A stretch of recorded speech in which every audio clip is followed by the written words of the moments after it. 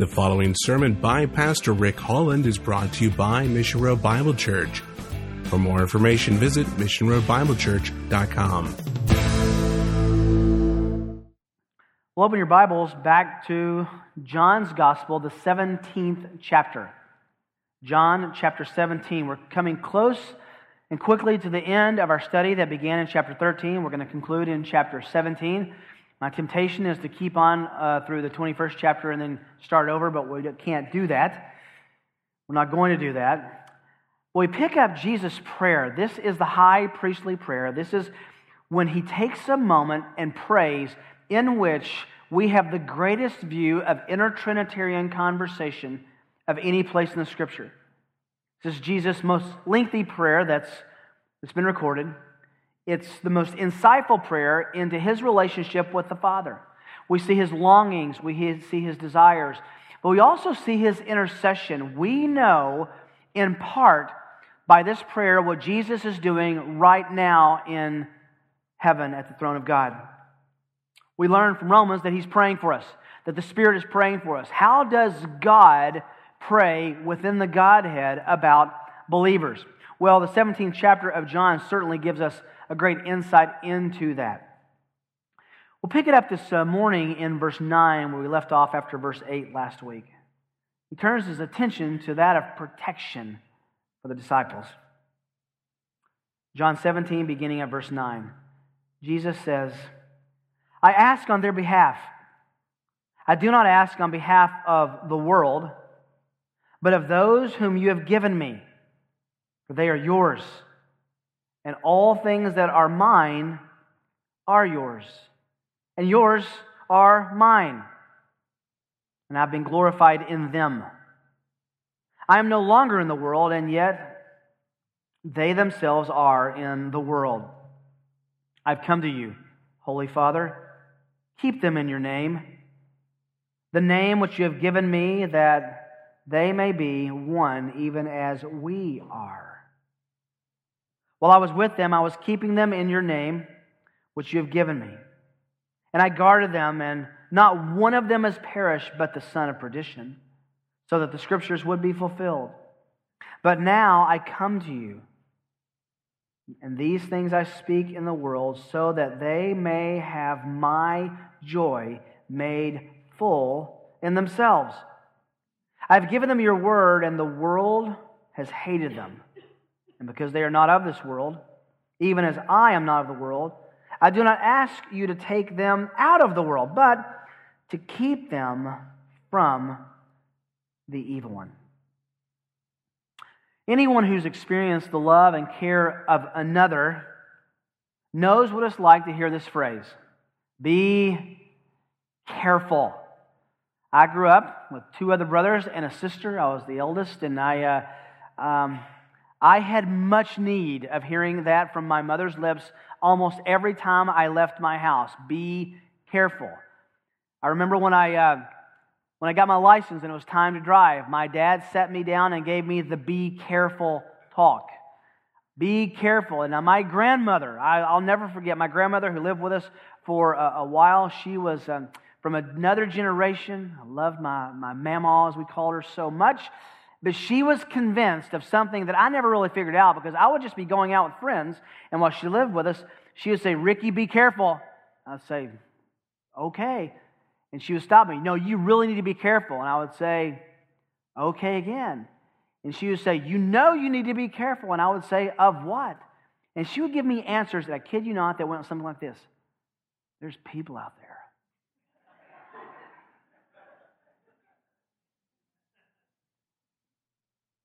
And they're out to get you. And I began developing a little bit of conspiracy, insecurity, like, are there people out there who are out? She was convinced that everyone in this world was after me, and probably had good reason to be. Be careful. Remember, those speeches we receive were always from the heart of someone who cared for us. Parents, you understand that more than any when you send your kid out to do anything from drive to ride a longboard to do anything else.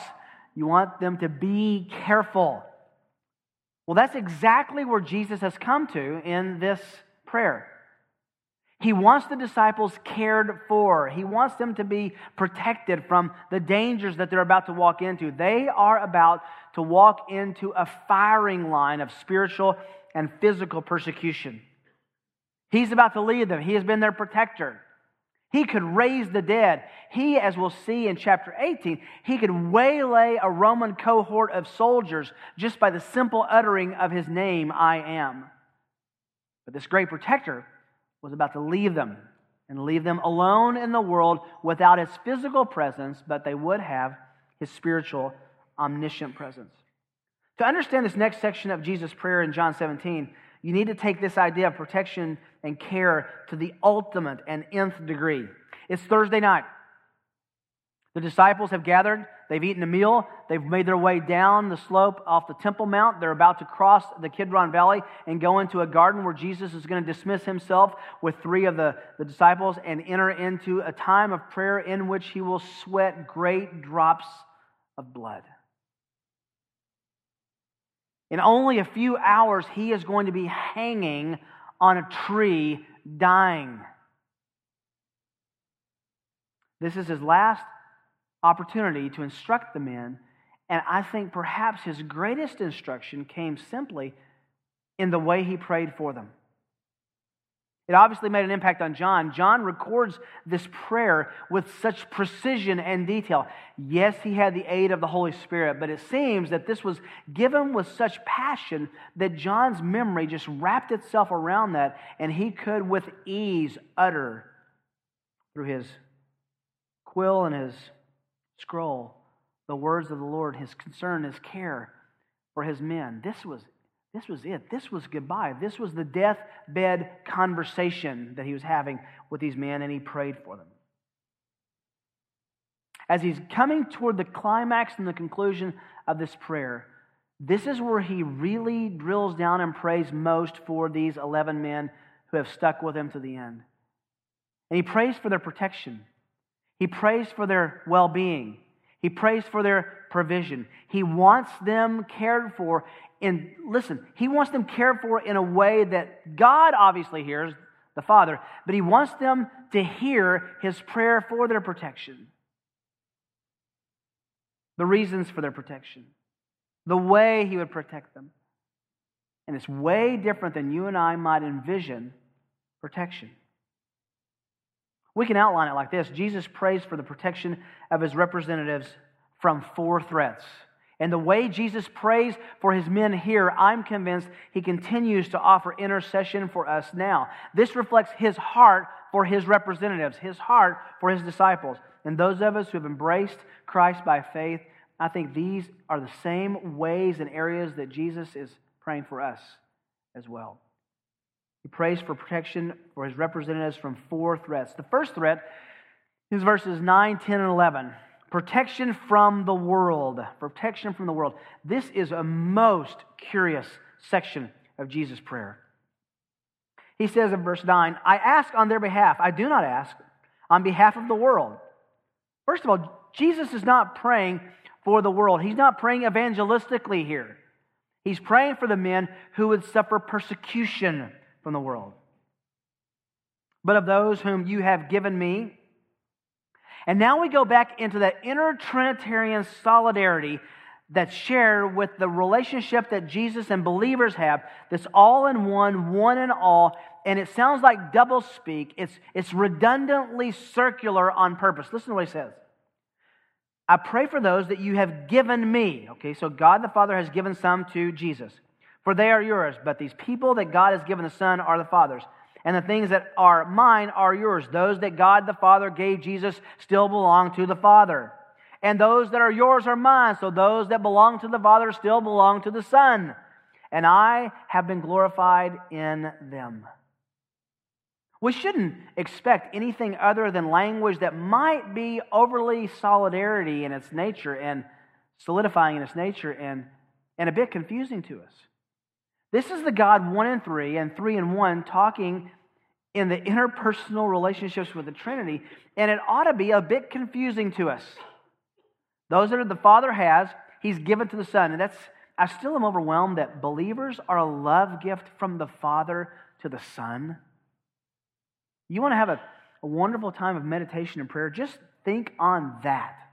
God gave us, and our faith in God, our faith in the gospel, He gave us to the Son. And they are yours. We still belong to the Father. And the things that are mine are yours, and yours are mine. And he just overstates the point on purpose, that to belong to Jesus is to belong to the Father, is to belong to the Spirit, is to belong to the one true and living God who is one in three, three in one. Very simply here, Jesus prays for these men who would be the representatives of the gospel in the world as Jesus is leaving the planet. There's a sharp distinction between his disciples and the world made. He makes the point, I'm not praying for the world, I'm praying for you. What does it mean when he says world, by the way? The word world, first we're told that Jesus loves the world in John 3:16. Elsewhere, Jesus instructs us to pray for and love our enemies who are in the world in Matthew 5:44 and Luke 23:43. And if you look down to verse 20 and 21 and verse 23, the world was to be reached through the ministry of the disciples. So it's not that Jesus has no concern for the world. He's telling the disciples here, you're going to be in a crooked and perverse generation. You will need protection in and from the world. The point here is that the Lord was praying for the protection of these men who would experience the very worst of the world. The very worst of the world and worldliness is not rock and roll music. It's not the drug culture. The very worst of the world is its attack on the truthfulness of the gospel. The foundation for his prayer is that God the Father would protect these men. Now, if you're smart, and I know you are, you ought to be asking, hang on, I know that everything Jesus prays would come true, right? I mean, we have to assume that. He's perfect. He had the will of God in his mind. He had the will of God in his word, the word that he taught and understood and wrote himself. Everything that he prayed would have been true and come true. Yet Jesus prays for the protection of these men, almost all of whom would die for the gospel. How does that work? Father, protect them from the world, and they're going to be killed by the world. How in the world does that work out? I think we get an insight in 2 Timothy 4 from Paul, who gives us a great angle on this understanding theologically. Paul said, "For I am already being poured out as a drink offering, and the time of my departure, his going to heaven, has come. I've fought the good fight. I've finished the course. I've kept the faith. In the future there is laid up for me and the crown of righteousness, which the Lord, the righteous judge, will award to me on that day, and not only me, but also to all of those who love his appearing." Is it possible that our ultimate protection from the world will be our delivery from it through death and entrance into heaven? The answer has to be yes. Jesus wants the Father to protect these men, and yet they died for their faith. They were delivered. They were protected when they were brought into his heavenly presence. Let's go on. Look at verse 11. I am no longer in the world. Now, Jesus is speaking futuristically there. He's speaking as if they need to remember this issue when he's gone tomorrow. I'm no longer in the world, and yet they themselves are. They're in the world, and I come to you. So he's going to be in heaven. The disciples will be left here on the planet, just as you and I are. Holy Father, the second time he calls him Father, Holy Father, keep them in your name. He qualifies that. The name which you have given me, that they may be one, even as we are one. Now we're starting to find out why Jesus strained language in the previous verse and was saying, I'm in you, you're in me, mine are yours, yours are mine. What is all this? He tells them that solidarity takes full bloom at the end of verse 11, that they may be one, even as we are. We are what? One. Jesus' departure from the world back to heaven is so near that he speaks of it in the present tense. Even Jesus calls the Father holy. Isn't that amazing? This wasn't in distinction from who he was. This was in essence of who God the Father is. This adjective, by the way, gives us a great insight into Jesus' prayer for these men with reference to God's holiness. He's asking for them to be kept from the evil one, as we'll see in a moment. And at the end of the verse, he also explains that their oneness is critical to the mission. Unity is important. Unity is important for the gospel. He's already said, the world will know that you love me when you love them. That's not what he said. When you have love for who? One another. You will present something to the world when you love one another that's unique. The world doesn't understand this. Just look around. We're all sorts of colors and sizes and shapes and dispositions and preference sets and styles and on and on and on. Yet what binds us together is the gospel. And the world should look at this and say, that's unique. This doesn't happen in any other context in our culture. We're not bound. We normally, look around at us. We wouldn't be hanging out. Our preferences don't match up very well. Our desires, our interests don't match up very well. But our love for Christ does. And in Him bringing into one body the love and unity that we share, He's saying this is going to be a force that the world cannot and will not comprehend. Unity is critical for the gospel mission. Just for a second, look down at verse 21 for a moment.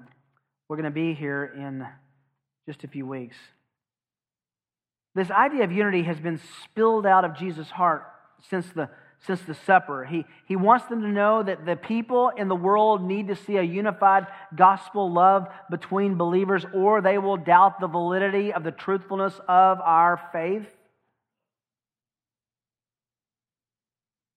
And down in verse 21, he says, that they may all be one, even as you, Father, are in me and I in you, that they also may be in us,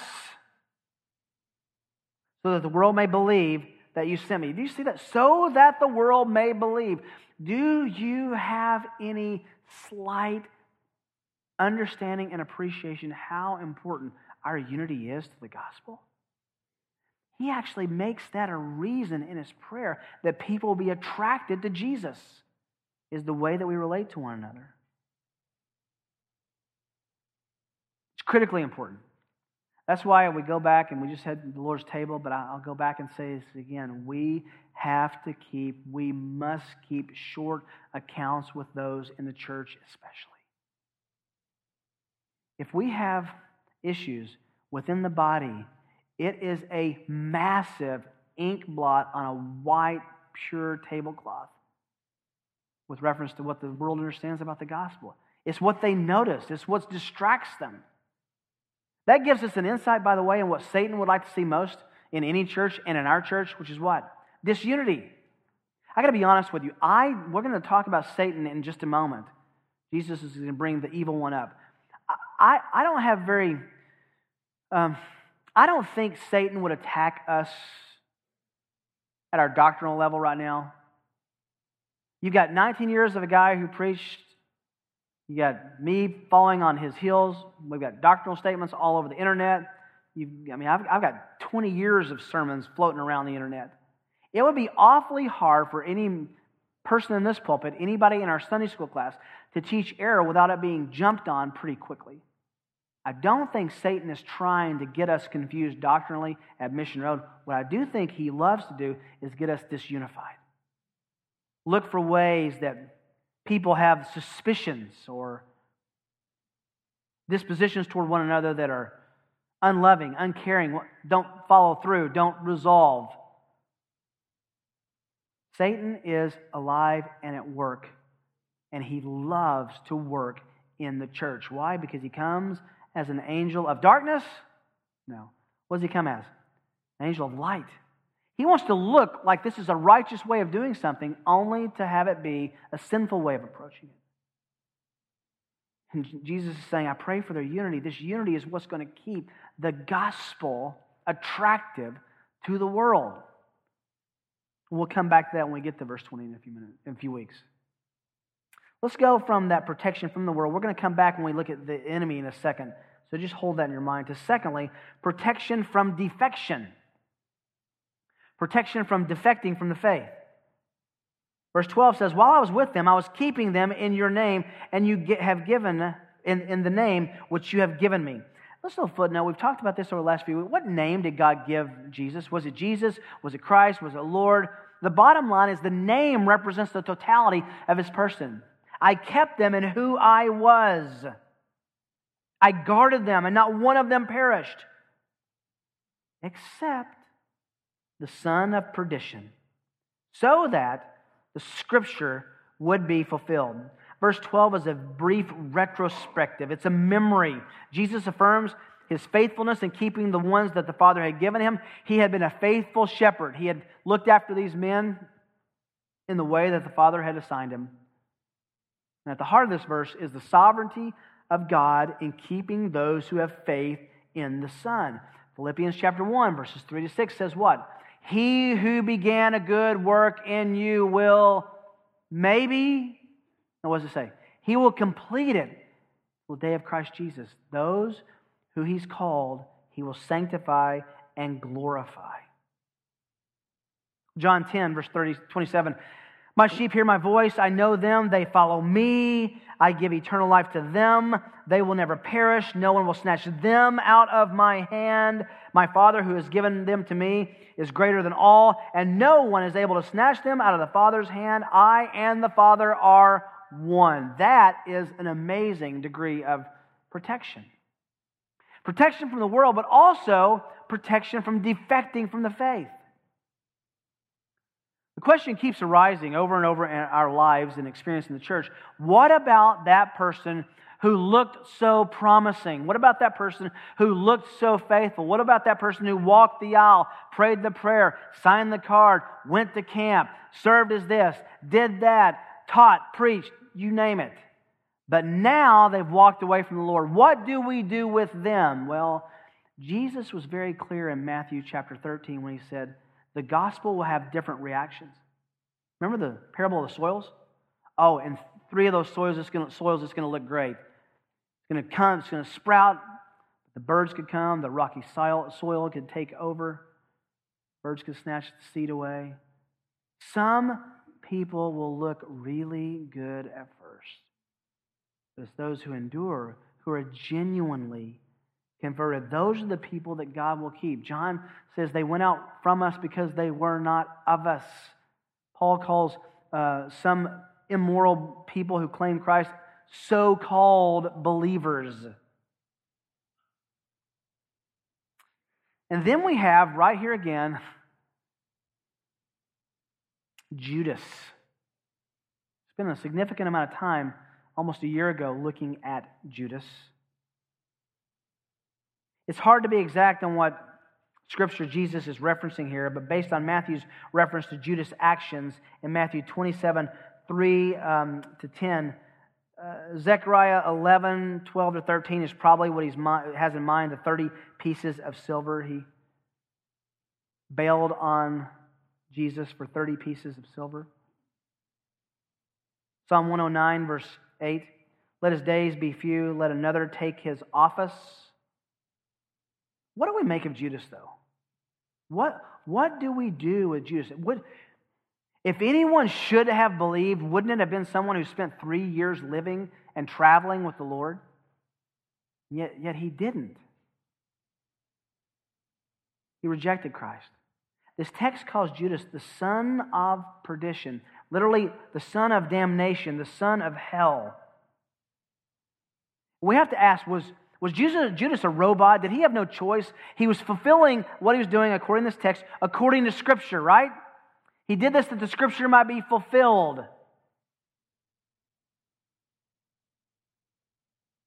Did he have a choice? The answer is yes, he had a choice. He acted freely in his decisions, but at the same time was a part of God's purpose. When Jesus was handed over to be tried and crucified, it was from the hand of God at the hand of Judas. He's the most frightening example of any person to me in the Bible.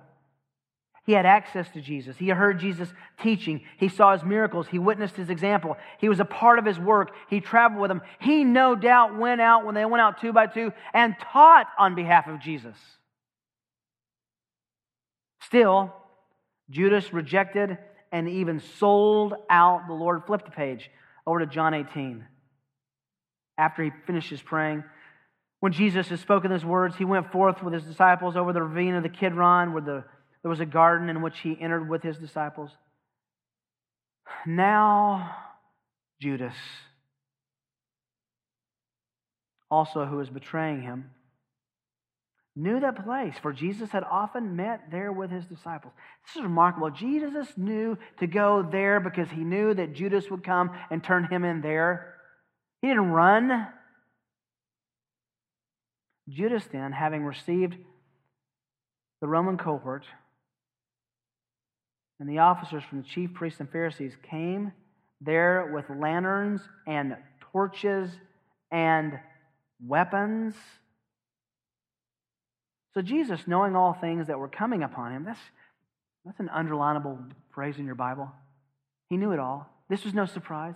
Jesus, knowing all the things that were coming to Him, went forth and said, I love this. He walks to these Romans, walks to Judas, doesn't hide behind. He puts the disciples physically behind Him. He walks forward and says to them, whom do you seek?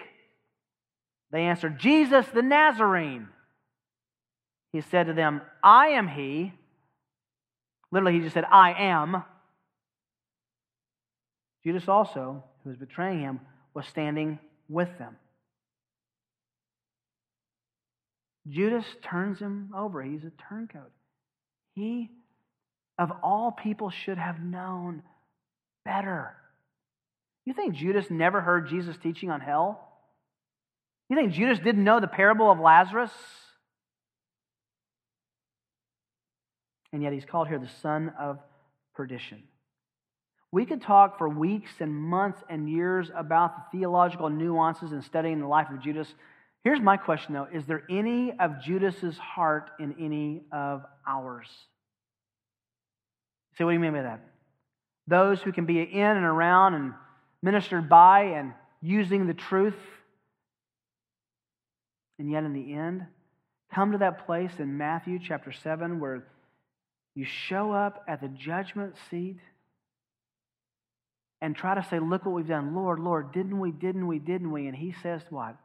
Depart from me, I never knew you. Oh, you had right kind of beliefs just as the devil has the right kind of belief.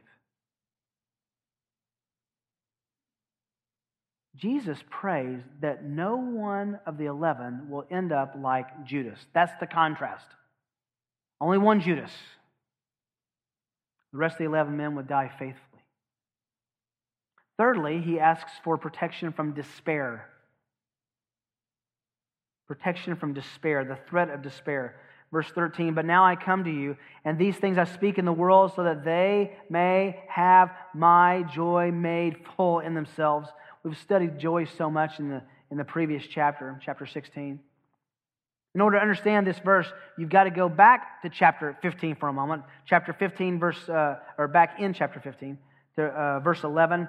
These things I've spoken to you so that my joy may be full and may be full in you, so that your joy may be pleroma, overflowing, filled up to the brim. Jesus didn't want us to have joy that was just making us temporarily happy. This was joy that transcended every threat of unhappiness. How? He prays and promises for their joy. How? Because it is, look at the text, His joy. After the resurrection, the truth that Jesus prays here in these first 5 verses will be center stage. He'll be enjoying the Father again. His joy of being with the Father, He prays we would have and we would enjoy. We've said over and over, there is no excuse for an unhappy Christian. No matter what would make us unhappy on this earth, we have something even greater to look forward to. I'm still shocked. There's almost nothing to say about this. Jesus says, I want them to have my joy. How much joy does Jesus have? Well, you have to translate that into where is Jesus going to be when he's going to be transferring this joy? He's going to be in heaven. So his joy came from understanding and knowing the Father. Understanding and knowing God is what brings, establishes, encourages, equips. It's what generates joy. We will have no joy by studying anything other than God. And that brings us to really the most confusing part of at least what the church deals with in this passage. Number 4, protection from Satan. Jesus prays for protection from Satan. Verse 14. I've given them your word. That here means not the Bible as much as the gospel, the logos, the word of truth, the message of the truth of how man can be saved. I've given them your word, and the world has hated them because they are not of the world, even as I am not of the world. Stop right there. Why does the world hate Christians so much? Because our lives and our message demand a moral accountability in their life and in their thinking. That's why. You ever heard holier than thou, goody two shoes, you name it? That's because there's a convicting presence of a believer's life on the life of an unbeliever. They hate us for that. Because they are not of the world. If you want to see great effort, watch an unbeliever try to get a believer to sin. Ever experienced that? Say this, watch this, do this. Because if they can bring you down, they raise themselves up in their estimation and falsely think that they are as acceptable to God as we are because we would act just like them. I do not ask for you to take him out of the world. He's not asking for instantaneous rapture. Isn't there a sense that it'll be really great? Do you believe? Yes, I believe. Will you believe? Yes, I believe. Then you're raptured. You got to say, who would be asking them those questions, I guess? It doesn't happen like that. He leaves us in the world. He's not asking God the Father to take them and us out of the world, but to keep us, here it is, from the evil one. Same phrase Jesus uses in Matthew 6, where he says, ask the Father to protect us from evil, the evil one, literally. Here we find the source of the world's hostility. Look back at the first phrase. I've given them your word. It's the word that makes people so upset as we live and teach it, and they have the energizing presence of the evil one who uses the world and its persecution to threaten us. God's word draws fire from the world. Why? Because it convicts and confronts sin just as the example of the believer should. But look at that last phrase again. Keep them from the evil. What does that mean? We're a part of a stage in history where people have actually said that part of your prayer life, it's hard to even say this, that part of your prayer life includes praying to Satan. You say, whoa, what do you mean by that? Have you ever been in a place where someone has been praying and they say, and we bind you, Satan? I thought we were talking to God. And you just brought the devil into this prayer time? What does that even mean? Are we told anywhere where we are to talk to the evil one? No, not at all. In fact, let's go a step further. What if Satan was messing around with our lives? And we were saying, I bind you. Which, by the way, what does that mean? If we bind him and we tie him up, how does he get loose? Can one person tie him up forever? Or is he just like Houdini and can undo his handcuffs? How do you even bind Satan? And if I pray to bind Satan now, does that mean he can't work in India or Pakistan? Satan's the local entity, one place, one time, one being. He can't do that. He says, I want you to keep them from the evil one. It means keep them secure in the gospel no matter the evil one. What if we had modern people in the radical arm of the charismatic movement who were around? They were with Eliphaz and Bildad during Job's time. They came and they saw Job, loses his possession, loses his children, loses his wherewithal, loses his money, and they say, obviously Satan is at work here, and he was, and they say, we're going to have a binding ceremony. And they say, Satan, we bind you from Job, and we ask you to leave him alone, which makes me awkwardly uncomfortable praying to Satan in the first place. But let's say they did that. And let's say, for example, for argument, that Satan materializes. You know what he would say? God sent me to do this. I'm here at God the Father's bidding. We're to be kept from the evil one in the context in that we are to be kept faithful in the midst of the evil one's attacks. The evil one's going to be around. Do you believe in demons? Do you believe in the other side, the principalities and the forces and the heavenlies that work against us? If you don't believe in that, let me tell you that the Scriptures do. Well, footnote on that, I doubt, honestly, whether Satan is ever going to mess with your life personally. I don't think any of us rank Satan's attack.